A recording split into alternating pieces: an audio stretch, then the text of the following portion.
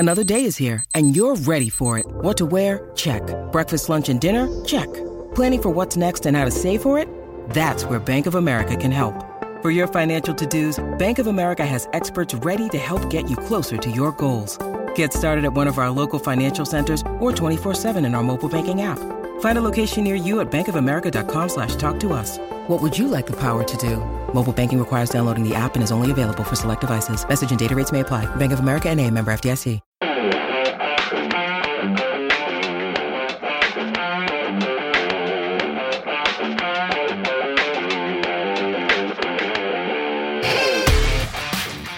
And welcome to the Transfer Window, the podcast that takes you inside the biggest deals at the biggest clubs in world football. I'm Johnny McFarlane, and joining me are our transfer market insiders and pundits extraordinaire, Duncan Castles and Ian McGarry. This week, after a meek defeat to Brighton, are Manchester United headed towards the post-Jose Mourinho era? We assess Manchester City's new Amazon-produced documentary All or Nothing and ask if it's a full and balanced account of City's epic season. And we assess the title credentials of Jurgen Klopp's Liverpool and Maurizio Sarri's Chelsea as both get off to blockbusting Premier League starts.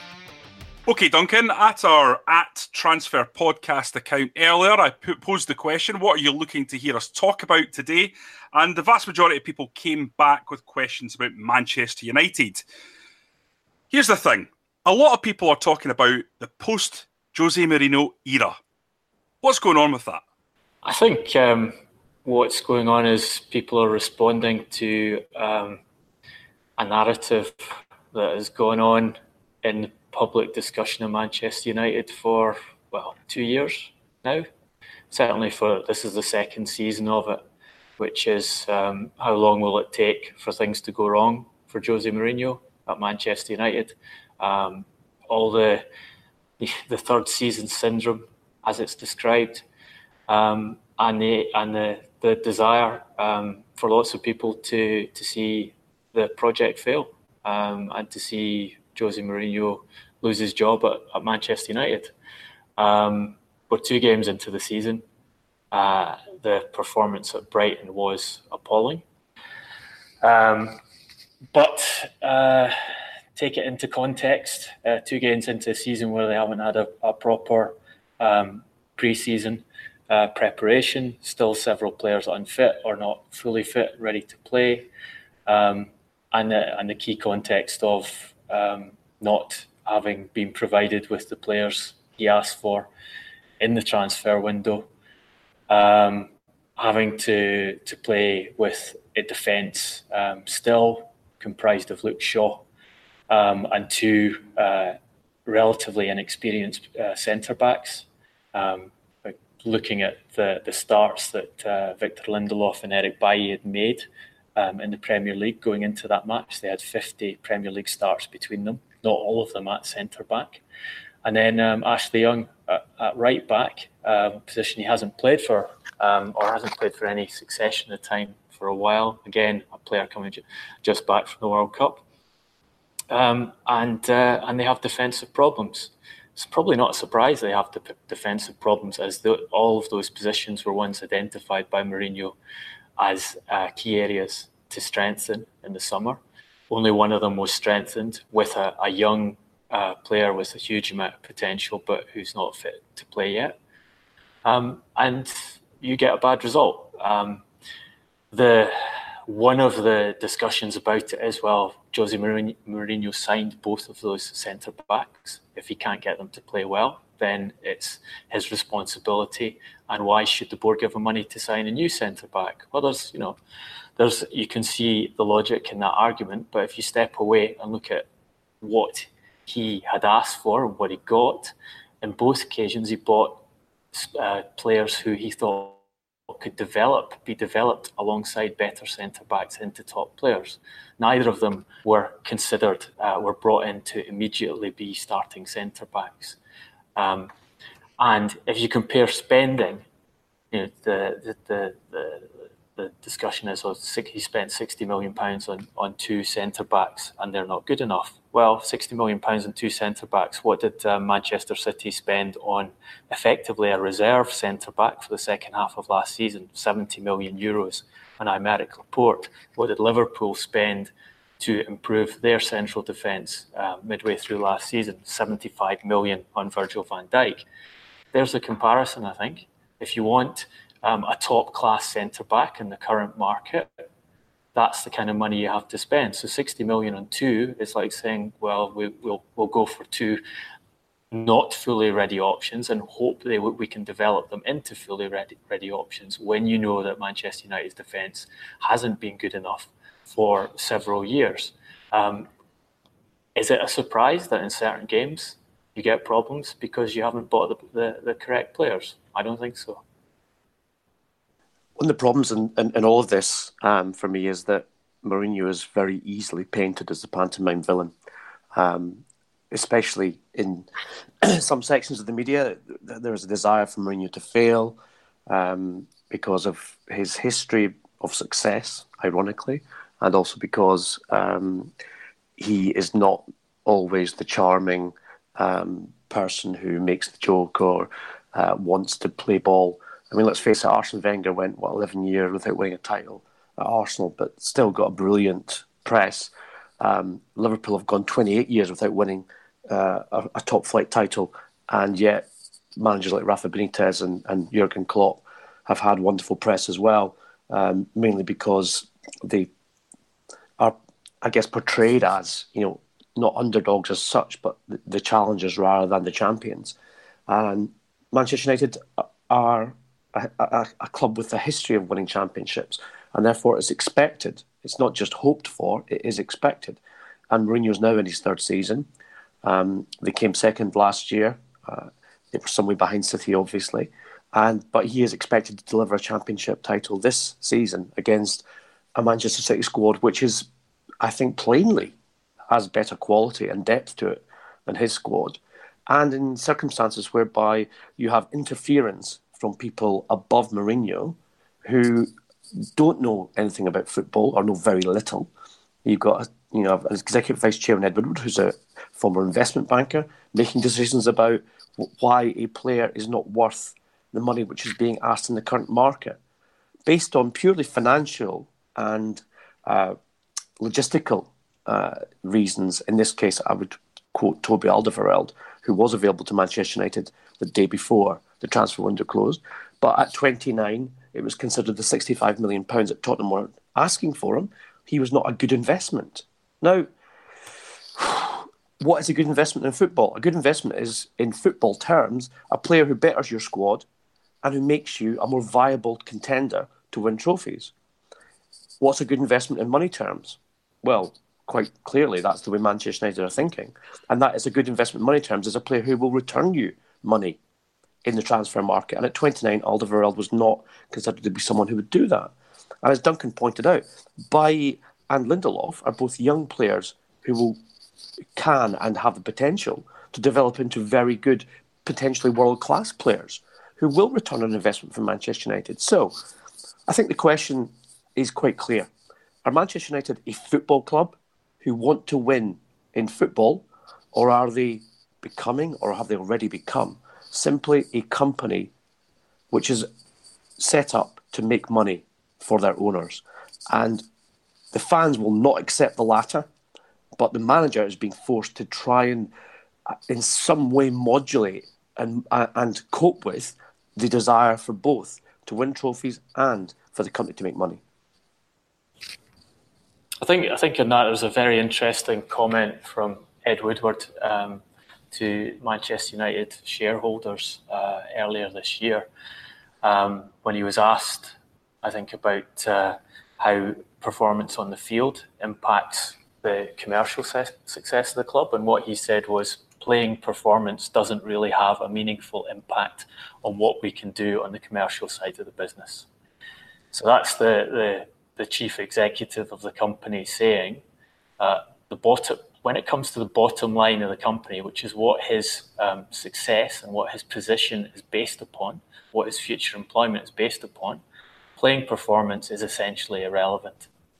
Now, if you have the chief executive of the company saying that in a shareholders' meeting, I think it's a fair assumption to say that affects his thinking when it comes to the manager saying, I need a top-class centre-back or I need a right-winger to change the squad so we have a chance of winning the Premier League. And to do that, that's going to cost perhaps an extra £100 million in transfer fees, or what you are prepared to invest this summer. Remember, this summer they invested €77 million in transfer fees. They bought one experienced starting footballer. And if that is in the chief executive's head, that actually it doesn't matter to the bottom line, to the most important thing when it comes to my survival with the guys who employ me, the directors and the family that owns this football club, then probably there's a good chance he's making the decision saying, well, I'm not going to give you 100 million because it doesn't matter whether you win the league or not. And the key phrase there, Duncan, is shareholders meeting. He's speaking to people who are only interested in the dividends and the profits that they will return from their investment. And there is not just a growing, but it's been something which the riches that the Premier League brings in terms of mostly broadcasting revenues, etc., and marketing revenues, sponsorship revenues over the past 25 years. They've grown and grown and grown exponentially. And that's why we have a plethora of investors in Premier League clubs, because at the end of the day, whatever happens on the pitch, they know they will make money from their investment. Look at the uproar from Arsenal fans when Stan Kroenke announced that he was buying out Alisher Usmanov, who had always portrayed himself to be the champion of the fans, the guy who wanted to put money in a kind of Abramovich-style way to make the club successful on the field. And the first thing Kroenke did was remove the corporate status from the website so that no longer did he need to publish accounts or have shareholders' meetings where he could be questioned face-to-face, or his administrators, from the fans who wanted to ask those hard questions about why we're not succeeding on the field. And a private company doesn't need to do that. And Manchester United effectively are exactly the same. But Manchester United is a club even greater than Arsenal in terms of its traditional history of being at the very elite side of the world game. And therefore, trophies are required. Now, compare that to clubs in La Liga where presidents like Florentino Perez and at Barcelona, Bartomeu, are elected by members of the club who do have an influence and do need and absolutely demand success on the field. And you've got faceless corporates in England, by comparison, who see themselves simply as answerable to their shareholders. Now, that's not going to change anytime soon. But to get back to the football side of it, what Mourinho needs more than anything is there to be some kind of at least agreement about what he requires and what he needs to be given in terms of resources to make United competitive against Manchester City in particular, in order that as a football person, he can continue to do the work that he sees needs to be done at Manchester United. And at this moment in time, there is clearly an impasse between the owners and the administrators of Manchester United and the manager of Manchester United, which didn't exist in Sir Alex Ferguson's time, because he, in Mourinho's own words of 10 days ago, was absolutely the manager and not downgraded to head coach. I think the comparison with Arsenal is very relevant, because Arsenal are run in the same way that Manchester United are, in the sense that it's an American or an American group, an American family who own the club purely for the financial investment involved and for the profits they can take. They bought into these clubs because they saw them as expanding businesses where there was a lot of money to be made, either through year-on-year dividends or through selling the club down the line at a vastly increased valuation on the total value of the shareholding. They're not interested in the football. How often do we see the Glazers or the Kroenkes at the football matches, celebrating, enjoying the games, desperate to see their teams succeed? It's not relevant to them.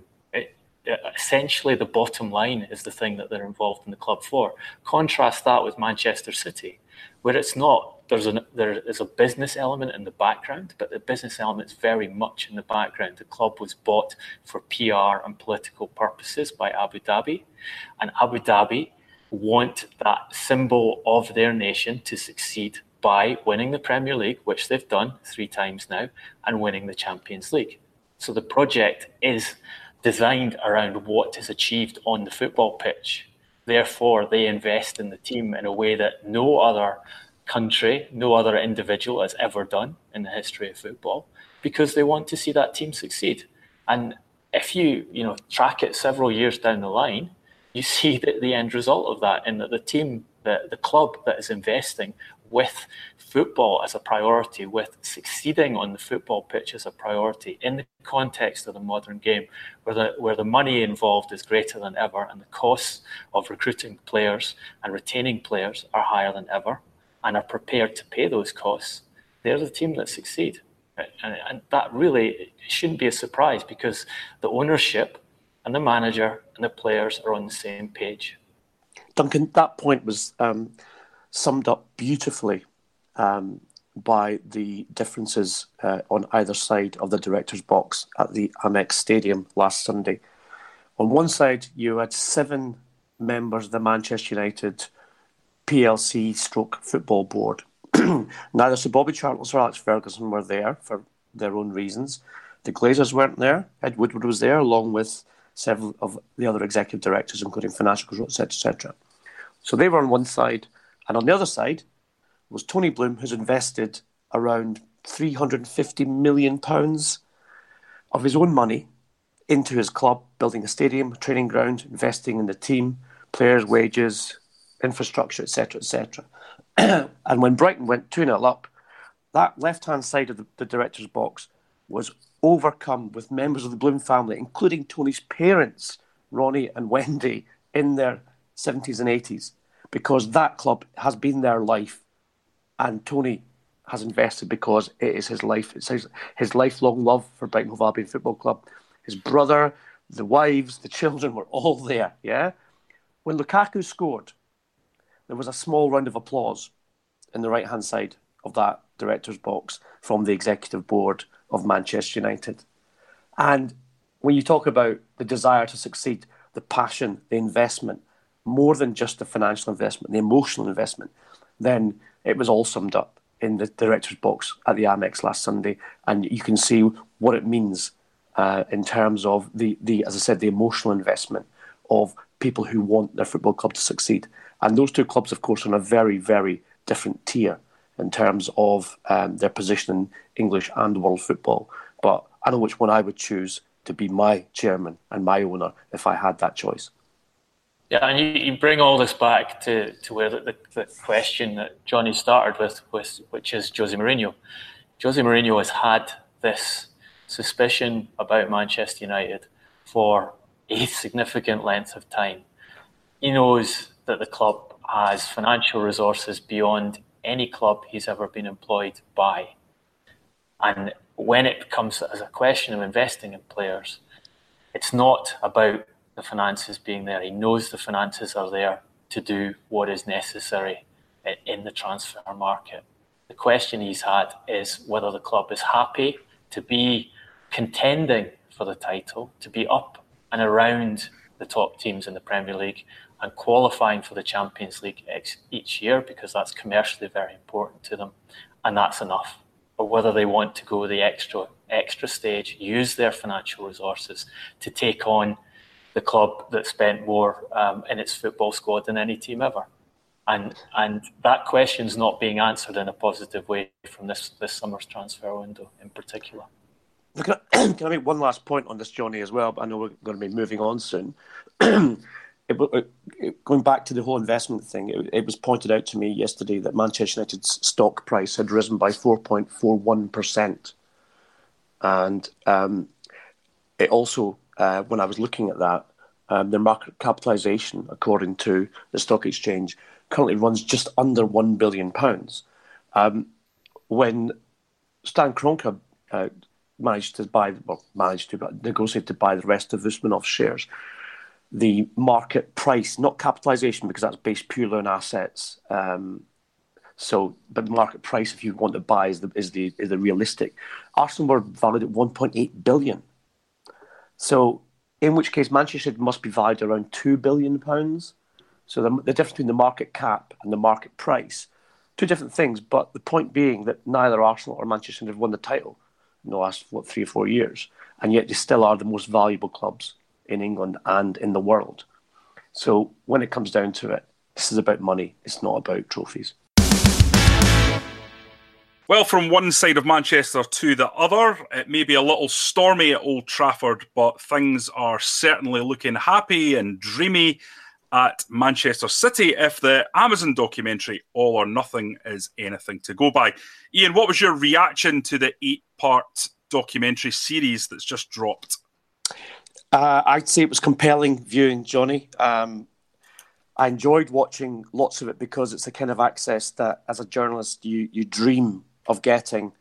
And to be quite honest with you, I've made documentaries myself for broadcasting, and if it was me, then I would be, absolutely elated to get that kind of fly on the wall documentary access as well. However, I don't believe it's an accurate representation necessarily of the season. And for instance, if City hadn't won the league, would it have been 8-part? Would it have been quite as celebratory and complimentary? Would it even have come out if City hadn't won the league?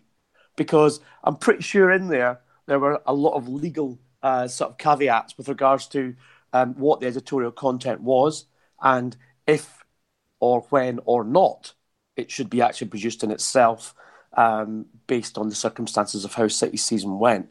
So it should be pointed out that Man City have said that they took no editorial interest beyond legal matters. Well, I think that phrase "beyond legal matters" is a cover-all. I myself have had situations where I've done interviews with football players and managers where the agents and representatives of so-called players and managers have insisted on editorial control. Now, thankfully, I worked at newspapers where we did not give editorial control to anyone. And therefore, there was a kind of negotiation process whereby headlines, pictures, and copy and everything else was then, it was a matter of agreement rather than simply a matter of, aren't we all brilliant? This is great, which kind of is, what All or Nothing came across as. I think, as I said, the swearing of Pep and the pre-match, post-match, half-time stroke segments were, I think, enthralling in some cases, but not necessarily representative, because I don't remember seeing very much in terms of the negative in there. And there were negative parts of Manchester City's season. So I think what the furore that was caused in terms of Jose Mourinho saying it was disrespectful to them in terms of the incidents following the Derby win at the Etihad, where City failed to win the title, I think were justified, Duncan. Well, I think Mourinho was correct in saying you can have a great movie without being disrespectful to your opponents. I think he's right, because the access, as you say, is unprecedented. I think it's something anyone interested in football would want to watch. There's so much detail in there. There's so many fascinating insights into the way the players, the coach, the executives of the club operate in there.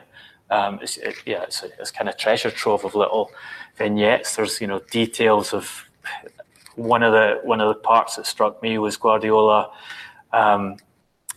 throwing V signs at his players when they were 16 points ahead, saying to them, "You're telling me we are tired."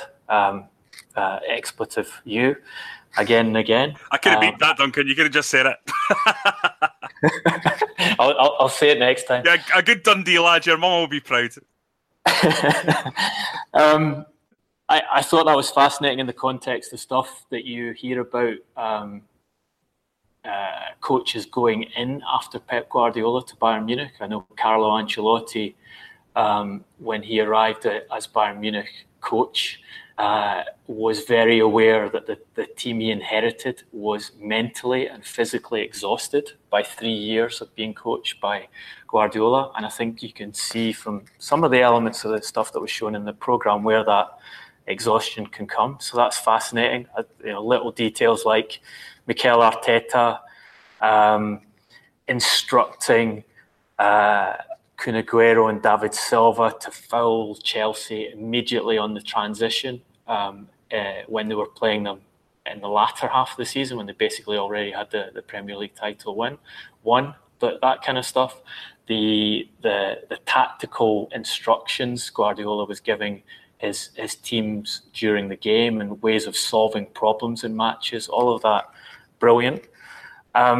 What I found disappointing, I think, is the premise that Manchester City have given is that they kind of distanced themselves from the disrespectful stuff and anything that was ill-received by saying it wasn't their responsibility what went in the final cut. I mean, Guardiola said that on record in the press conference, and their official line has been that they only controlled legal and commercial matters. If that's the case, if Amazon had an absolute clean sheet, if you like, with the kind of access they had, then I'm disappointed in the stuff they left out.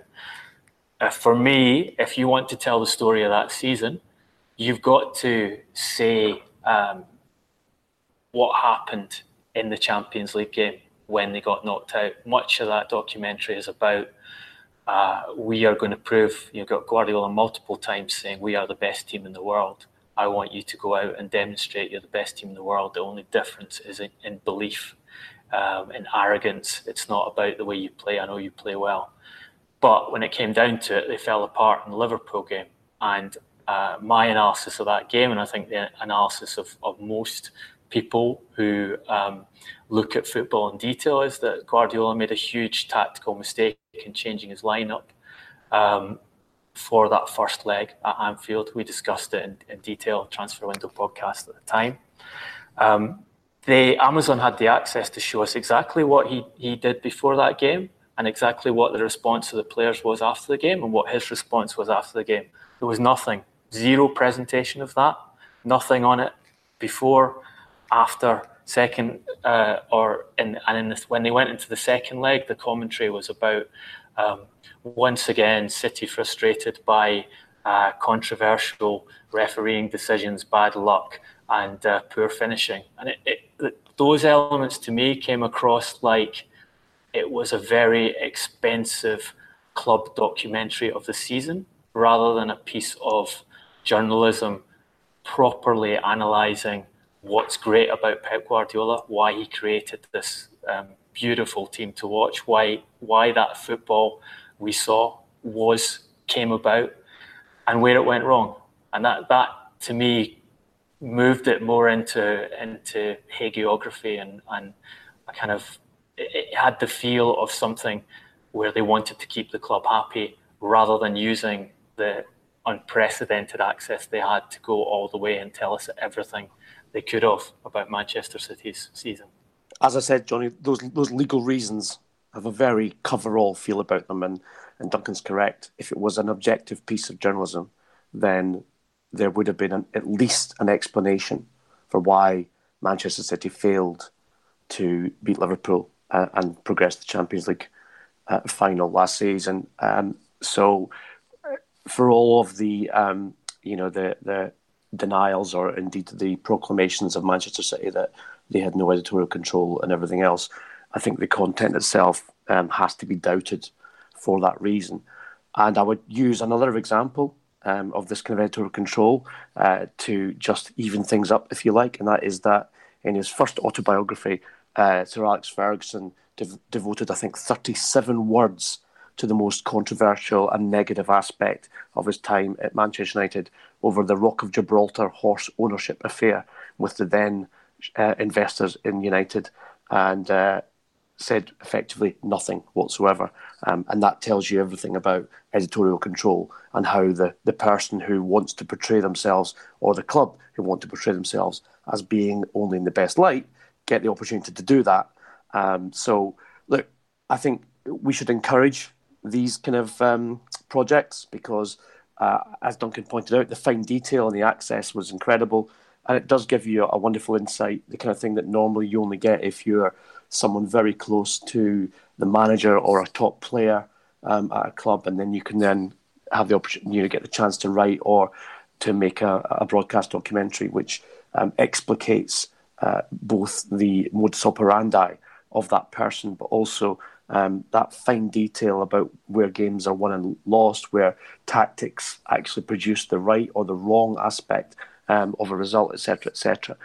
But in terms of it being, a cover-all and a no sort of all warts or anything, I don't think that's the case. To throw this forward, I think that obviously Manchester City's start to their title defence has been, very, very positive, obviously.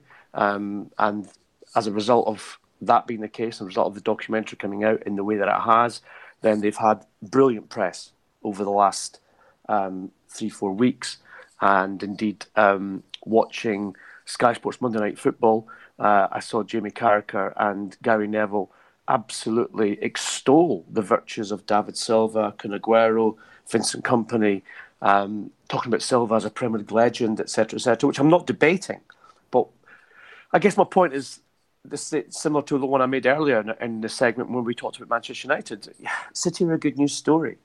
People want Pep Guardiola to succeed because he seems to be a good bloke. He's a nice guy, even when he was. Energy. That's one of the things that came across in the documentary, was that he's a bit of a mad professor character. Oh, definitely, Johnny. You talk to anyone at Barcelona, where he spent his longest spell as coach and obviously his first spell as coach. One of those players who I was privileged to be out on a night out with after a Barcelona-Real Madrid game said to me that Pep was a conundrum that he couldn't solve. He said that he would, in the morning, he would take training and he would be amazingly bright and positive, and he was this guy who was like, come on, everyone, we can do this, etc. And then they would go for a tactical meeting in the afternoon, and something had changed in him, and he suddenly became a dark person, someone who was negative, etc., etc.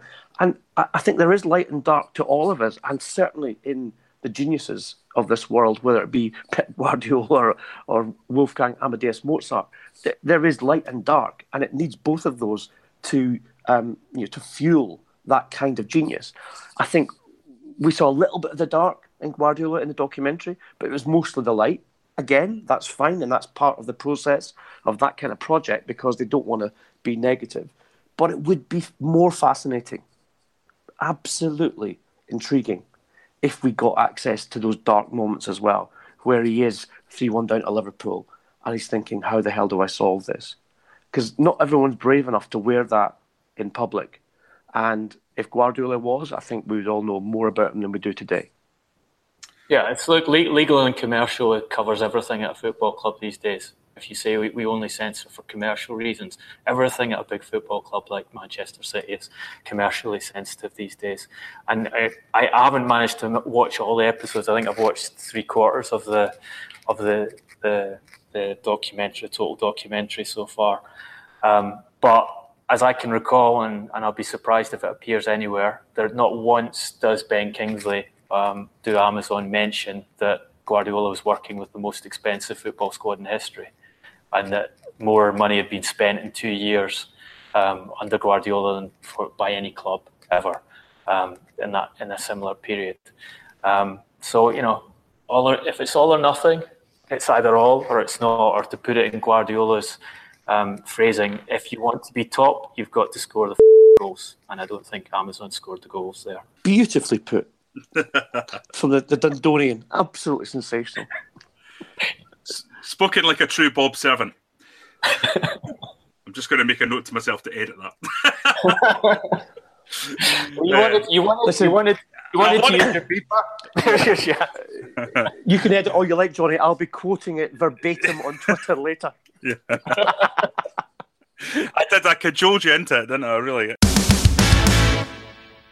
Okay, right, moving on. We're going to look at Liverpool, who, of course, had a pretty rudimentary 2-0 win over Crystal Palace last night. Guys, do we feel that Liverpool are looking strong title contenders at this stage. I know a lot of pundits have certainly placed them in that position. And does that begin to put a level of pressure on Jurgen Klopp that he hasn't encountered so far in his Liverpool career? I don't think it was a rudimentary win, Johnny. I think you're being unfair to him. I think that was a tough game last night that they got through, that they won, where you could easily have seen the Liverpool team of last season or previous season dropping points there. They made the most of their opportunities, but more importantly, I think you saw guys like Alisson Becker doing everything required in difficult situations, and making what could have been goals for Crystal Palace seem like relatively straightforward saves. Holding the ball when shots come in tight and it's easier to spill it, or knocking one out of the top corner, being very good with the ball on the deck. There's an obvious improvement in a key area there. So I think that's a big win for them, and I think they'll take a lot of confidence from being able to go to a place like Crystal Palace, which is notoriously one of the hardest grounds to play in the Premier League, and get a 2-0 result. And I think that tells you that they have to be considered title challengers if they can get those performances. What we need to see, and the question will still be, how do they perform when teams set up against them with better players in a way that they don't like? Then we need to see. We can see that the defence has improved. We've got to see if the attack has improved when they're posed the kind of problems that cost them a lot of points in the Premier League to mediocre sides last season, and problems they weren't able to solve when clubs with better players such as Manchester United refused to go and attack them. And going back to the documentary, there was some interesting insight into how Guardiola tried to play Liverpool last season in the game he lost in Anfield. They did show you the halftime team talk in the league match, and in that halftime team talk, he was saying it's fine, keep playing the way you want to play. He was actually instructing his players to be braver and go up and press Liverpool in their own half. And we know what happened. Liverpool scored 3 goals very quickly in the second half of that game, and that was the first Premier League win, first Premier League defeat for City in the season. But I think that told you what we already knew, is if you play Liverpool the way that they want you to play them, they'll beat you. What we need to find out is, if you play Liverpool the way Jurgen Klopp doesn't want you to play them, with the new resources they've got far better players in certain positions. Are they now able to win enough of those games to take the title? Speaking purely from a performance and tactical point of view on last night's game, Johnny, I thought Liverpool looked very much the same kind of team as they were last season. Patient on the ball, happy to have possession in the middle third, not willing to risk the ball in too many situations which might transition play quickly to the opposing team. But they had a steeliness, a resolve about them, which hasn't always been the case at these more difficult, let's just say, lesser club grounds. And they've been criticised for only playing in big games or winning big games and not converting dominance into results in lesser games. So it was impressive from that point of view. But what I noticed very, very obviously from the weekend's games, and anyone who saw Chelsea's match against Arsenal will have seen a different tactical approach from Maurizio Sarri, where he's playing a lot more direct. So you're getting much more 30, 40-yard balls. And again, I go back to that point of risking possession, which is a big thing in terms of your statistics and your analysis now.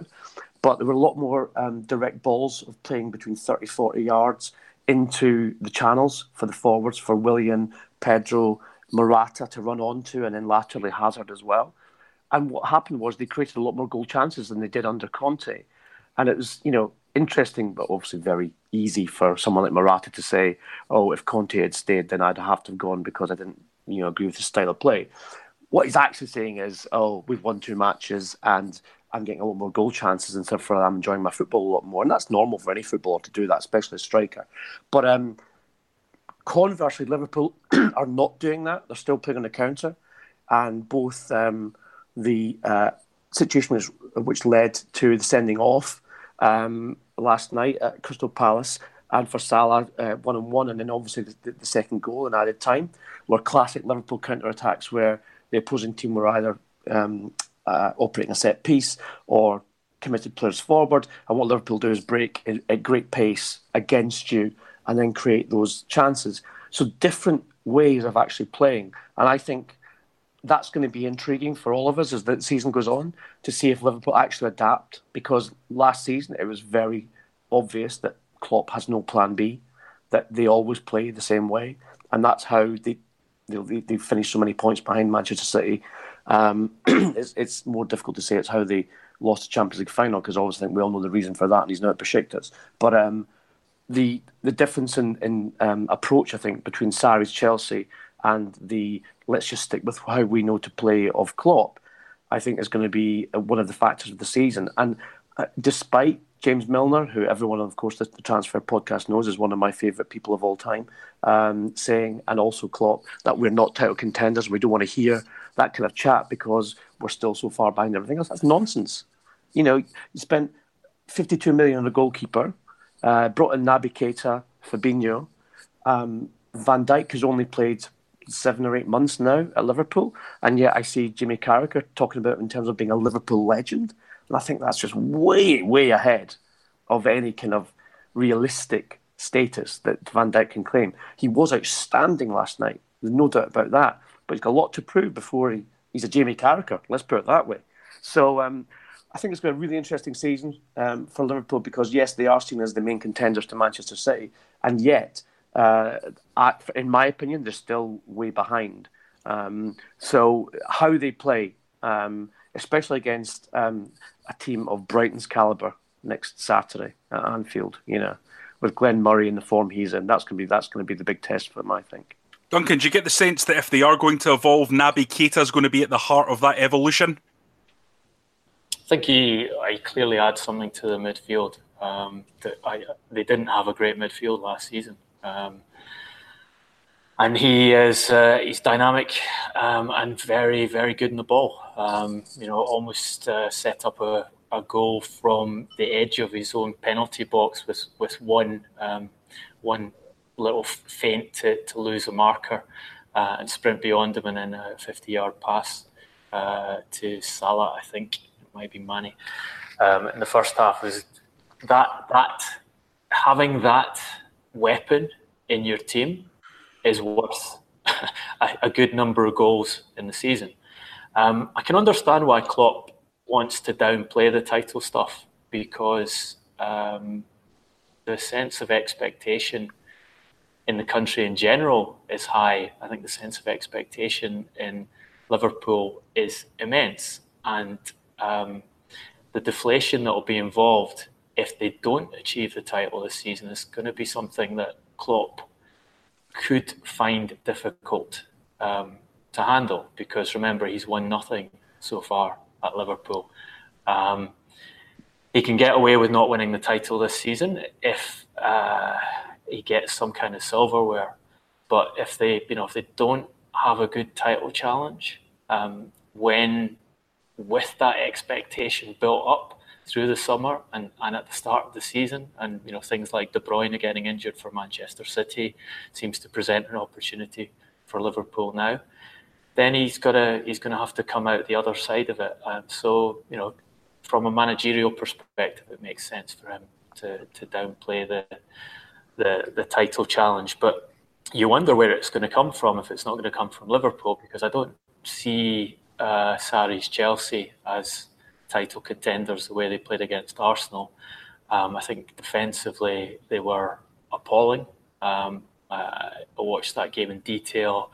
Arsenal could have scored 4 goals in the first half. They had two misses from 9 yards, open goal misses from 9 yards, another open goal miss from 6 yards. Scored 2 anyway. And Marcos Alonso does not look happy at left back. Cesar Azpilicueta looks like he's forgotten how to play as a right back in that system. Jorginho is a brilliant addition in terms of the creativity and fluidity of the midfield. I can totally understand why Sarri wants him in that position at the point of the midfield, just in front of the defence, collecting the ball from the defence and starting the attacks, because it clearly works offensively. But from a defensive perspective, I thought there were big questions to be asked. And you've got to remember that by Sarri putting Jorginho there, because it works for him from an attacking perspective, he's moving N'Golo Kante from a position that he's arguably one of the best in the world at, and asking him to use the quality and his energy in the ball as a box-to-box player, rather than as a guy who protects the defence. And I don't think the defence is ready to lose that protection. And I'm not sure Kante, for all his qualities, has got the ability in the opposition penalty box or around the opposition penalty box to be at the same level as a box-to-box midfielder. So I really don't see Chelsea as contenders with the squad they have, and certainly if Sarri's going to stick with that system, and there's no suggestion he won't, because that's very much the way he's played at Napoli and the way he's made his reputation. And Manchester United, as we've talked about, significant problems, and we didn't mention the Paul Pogba and the Mino Raiola's latest involvement in that. You were saying, Ian, he's now suggesting that Paul Scholes should be a director of football at Manchester United. So I'll read the actual tweets, guys, from Mino Raiola. The first one: Paul Scholes should become sports director and advise Woodward to sell Pogba. Would be sleepless nights to find Pogba a new club. Bit of irony there from Mino, very good.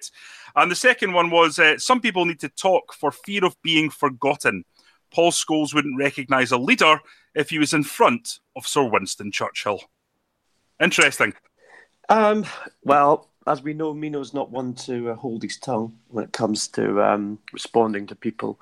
And to be fair, Paul Scholes, for the entirety of his playing career, where I was privileged enough both to watch him in the field and then not to interview him because he was the most shy guy in the world, off the pitch, he never said boo to a goose. So the fact that Scholes has become one of the most outspoken critics of Manchester United in the post-Ferguson era has been interesting for many of us in the journalistic profession. Scholes, I think quite rightly, has earned his position to be a critic, though. I think, he's won many more trophies than Paul Pogba, or indeed all of Mino Raiola's clients put together. So I wouldn't in any way say that Scholes is wrong to criticise or indeed give his opinion on Pogba. As we discussed last week on the Transfer Window podcast, Raiola's been trying to sell, and probably continues to try to sell, Pogba until the last day of every transfer window in the world.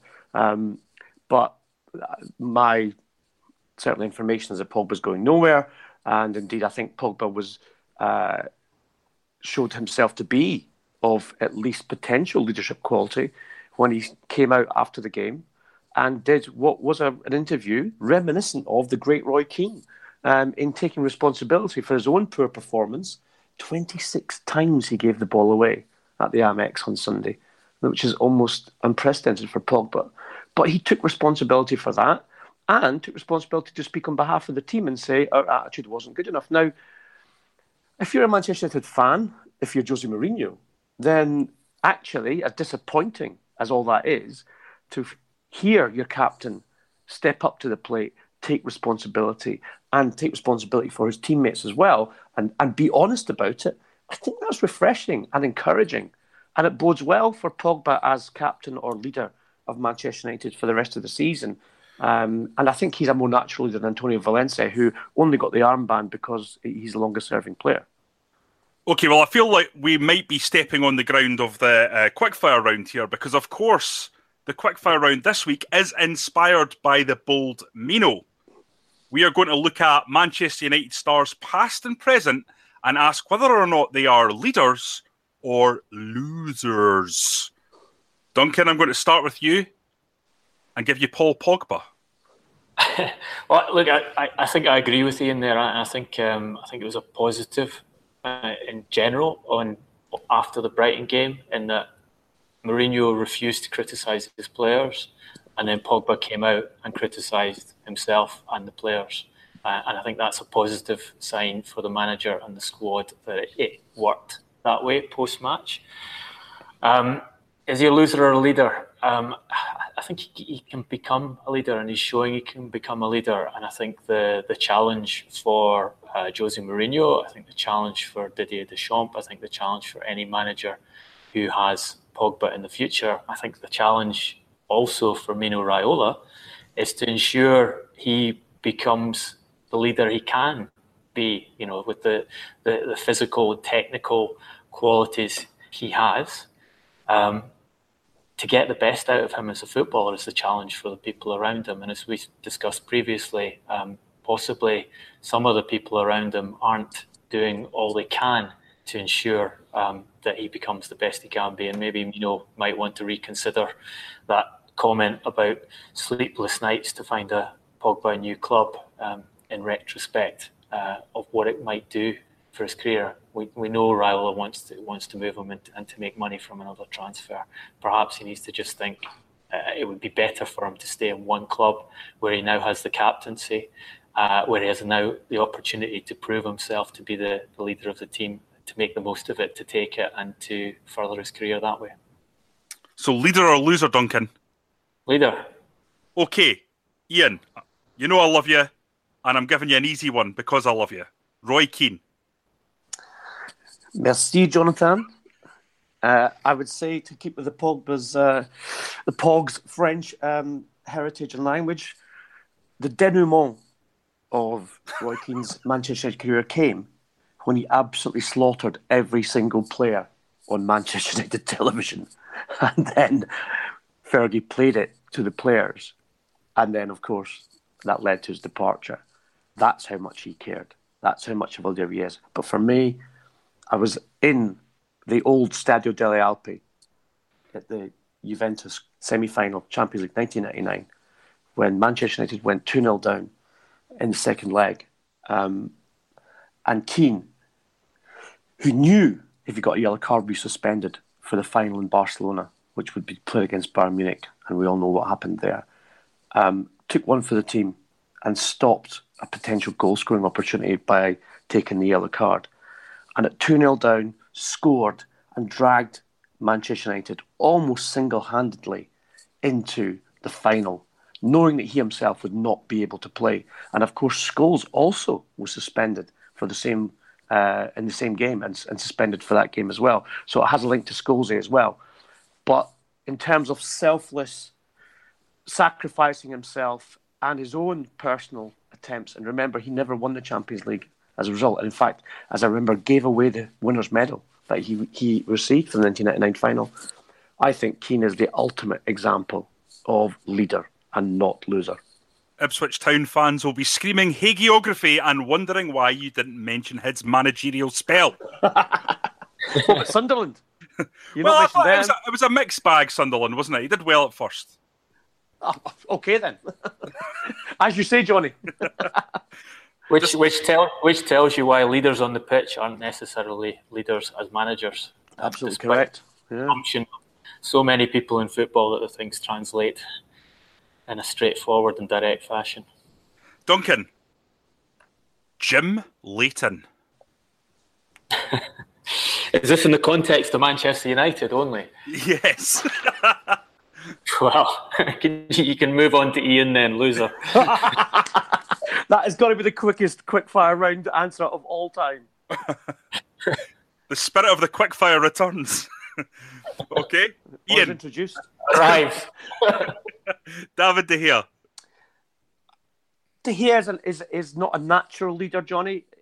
What he is a leader who, I guess it's a cliche, but all cliches have foundation in reality, and that is he leads by example. In big games, in big moments, he saves the team. He's done it again and again. He is someone who is undoubtedly an inspiration to those in front of him. you speak to Manchester United defenders in the last 5-6 years, and they will tell you that De Gea is probably the best in Schmeichel that the club has had. And they feel both confident and safe that even if their last line of outfield defence is punctured, that De Gea has got a very good chance of making sure that the opposition don't score. So for me, he's definitely a leader.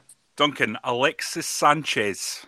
Yeah, I think Alexis is a leader on the pitch with his energy, his drive, and I think he was badly missed at Brighton at the weekend, and I think he was missed, and Nemanja Matic were missed, and Antonio Valencia as well. One of the problems with the Manchester United squad at present is there aren't many experienced leaders in that team. I don't think Alexis has performed very often for Manchester United yet to the full level of his capabilities, but I don't think that'll be too long coming. So yeah, I would have him down as a leader. And finally, Ian, for you, Eric Cantona. Well, look, Cantona is and remains, and I think will always be a conundrum for a lot of people. You would have to say that, the less seemly episodes of his career, including what happened at Crystal Palace, or indeed when he was suspended from the French national team and went through each and individual one of the French Football Federation committee and called him something very unseemly that we can't actually say on air, even though Duncan's already mentioned a different word. But again, to teammates, he was absolutely a leader and an inspiration because he's a game breaker. Cantona could do things that no one else could do. He could chip a goalkeeper from 19 yards, not celebrate except by putting his collar up. And, you cannot teach, coach, buy that kind of personality. So when Fergie got from Leeds United for just over £1 million, I think it was, he probably made the signing of his career at Manchester United. And again, you speak to some of the guys who sort of were coming through at the time Cantona was signed, and by that I mean the sort of 92, class 92 generation. I've spoken to David Beckham about him. I've spoken to the Neville brothers. I've spoken to Nicky Butt, not obviously Paul Scholes because he doesn't speak until now, but all those guys will cite Cantona as an absolute leader and inspiration to them. And that was confirmed by the fact that different rules, and only he got different rules applied by Sir Alex Ferguson. So when he needed a day off extra training, when he needed to go and have a cigarette, then he was allowed to do that because Sir Alex Ferguson knew what he had. And therefore, I don't think you can deny that Eric Cantona was a leader, not a loser. Okay, regular listeners will know that Duncan Castles is a massive Dundee United fan, and therefore I racked my brains to come up with a player who played for both Dundee United and Manchester United for this quickfire round. Now, I can only think of one. So, Duncan, I'm going to put his name to you. Leader or loser? Ralphie Milne. Well, obviously, we're going to have to reassess the Manchester United only rule of the quickfire round and say he was a massive leader and one of the best players in Scottish football. And it's just a shame what happened when he moved to Manchester United, where he appeared to turn into the Anthony Martial of the leader and loser round. I suggest, Johnny, that at some point in the future we have our very own podcast in a telephone box just about Ralph Milne. Okay, and with that, I'm going to slam this particular transfer window shut. Just a reminder that we are looking for a sponsor, so if you like the idea of partnering with one of the UK's best football podcasts and talking directly to our listeners about your brand, get in touch through our social media channels. To continue the debate, we are all on Twitter and even have our own Transfer Window official account at Transfer Podcast. We're trying to build a community on that account, so everyone who follows will get a follow back. In terms of us as individuals, I'm at Johnny R. McFarlane, and more importantly, our pundits are at Duncan Castles and at Garbo SJ. If you like the podcast, and we know thousands of you do, give something back by popping onto iTunes and giving us a 5-star review, as this helps us reach as many listeners as possible. We'll be back next Tuesday before 3 PM. Until next time, thanks for listening.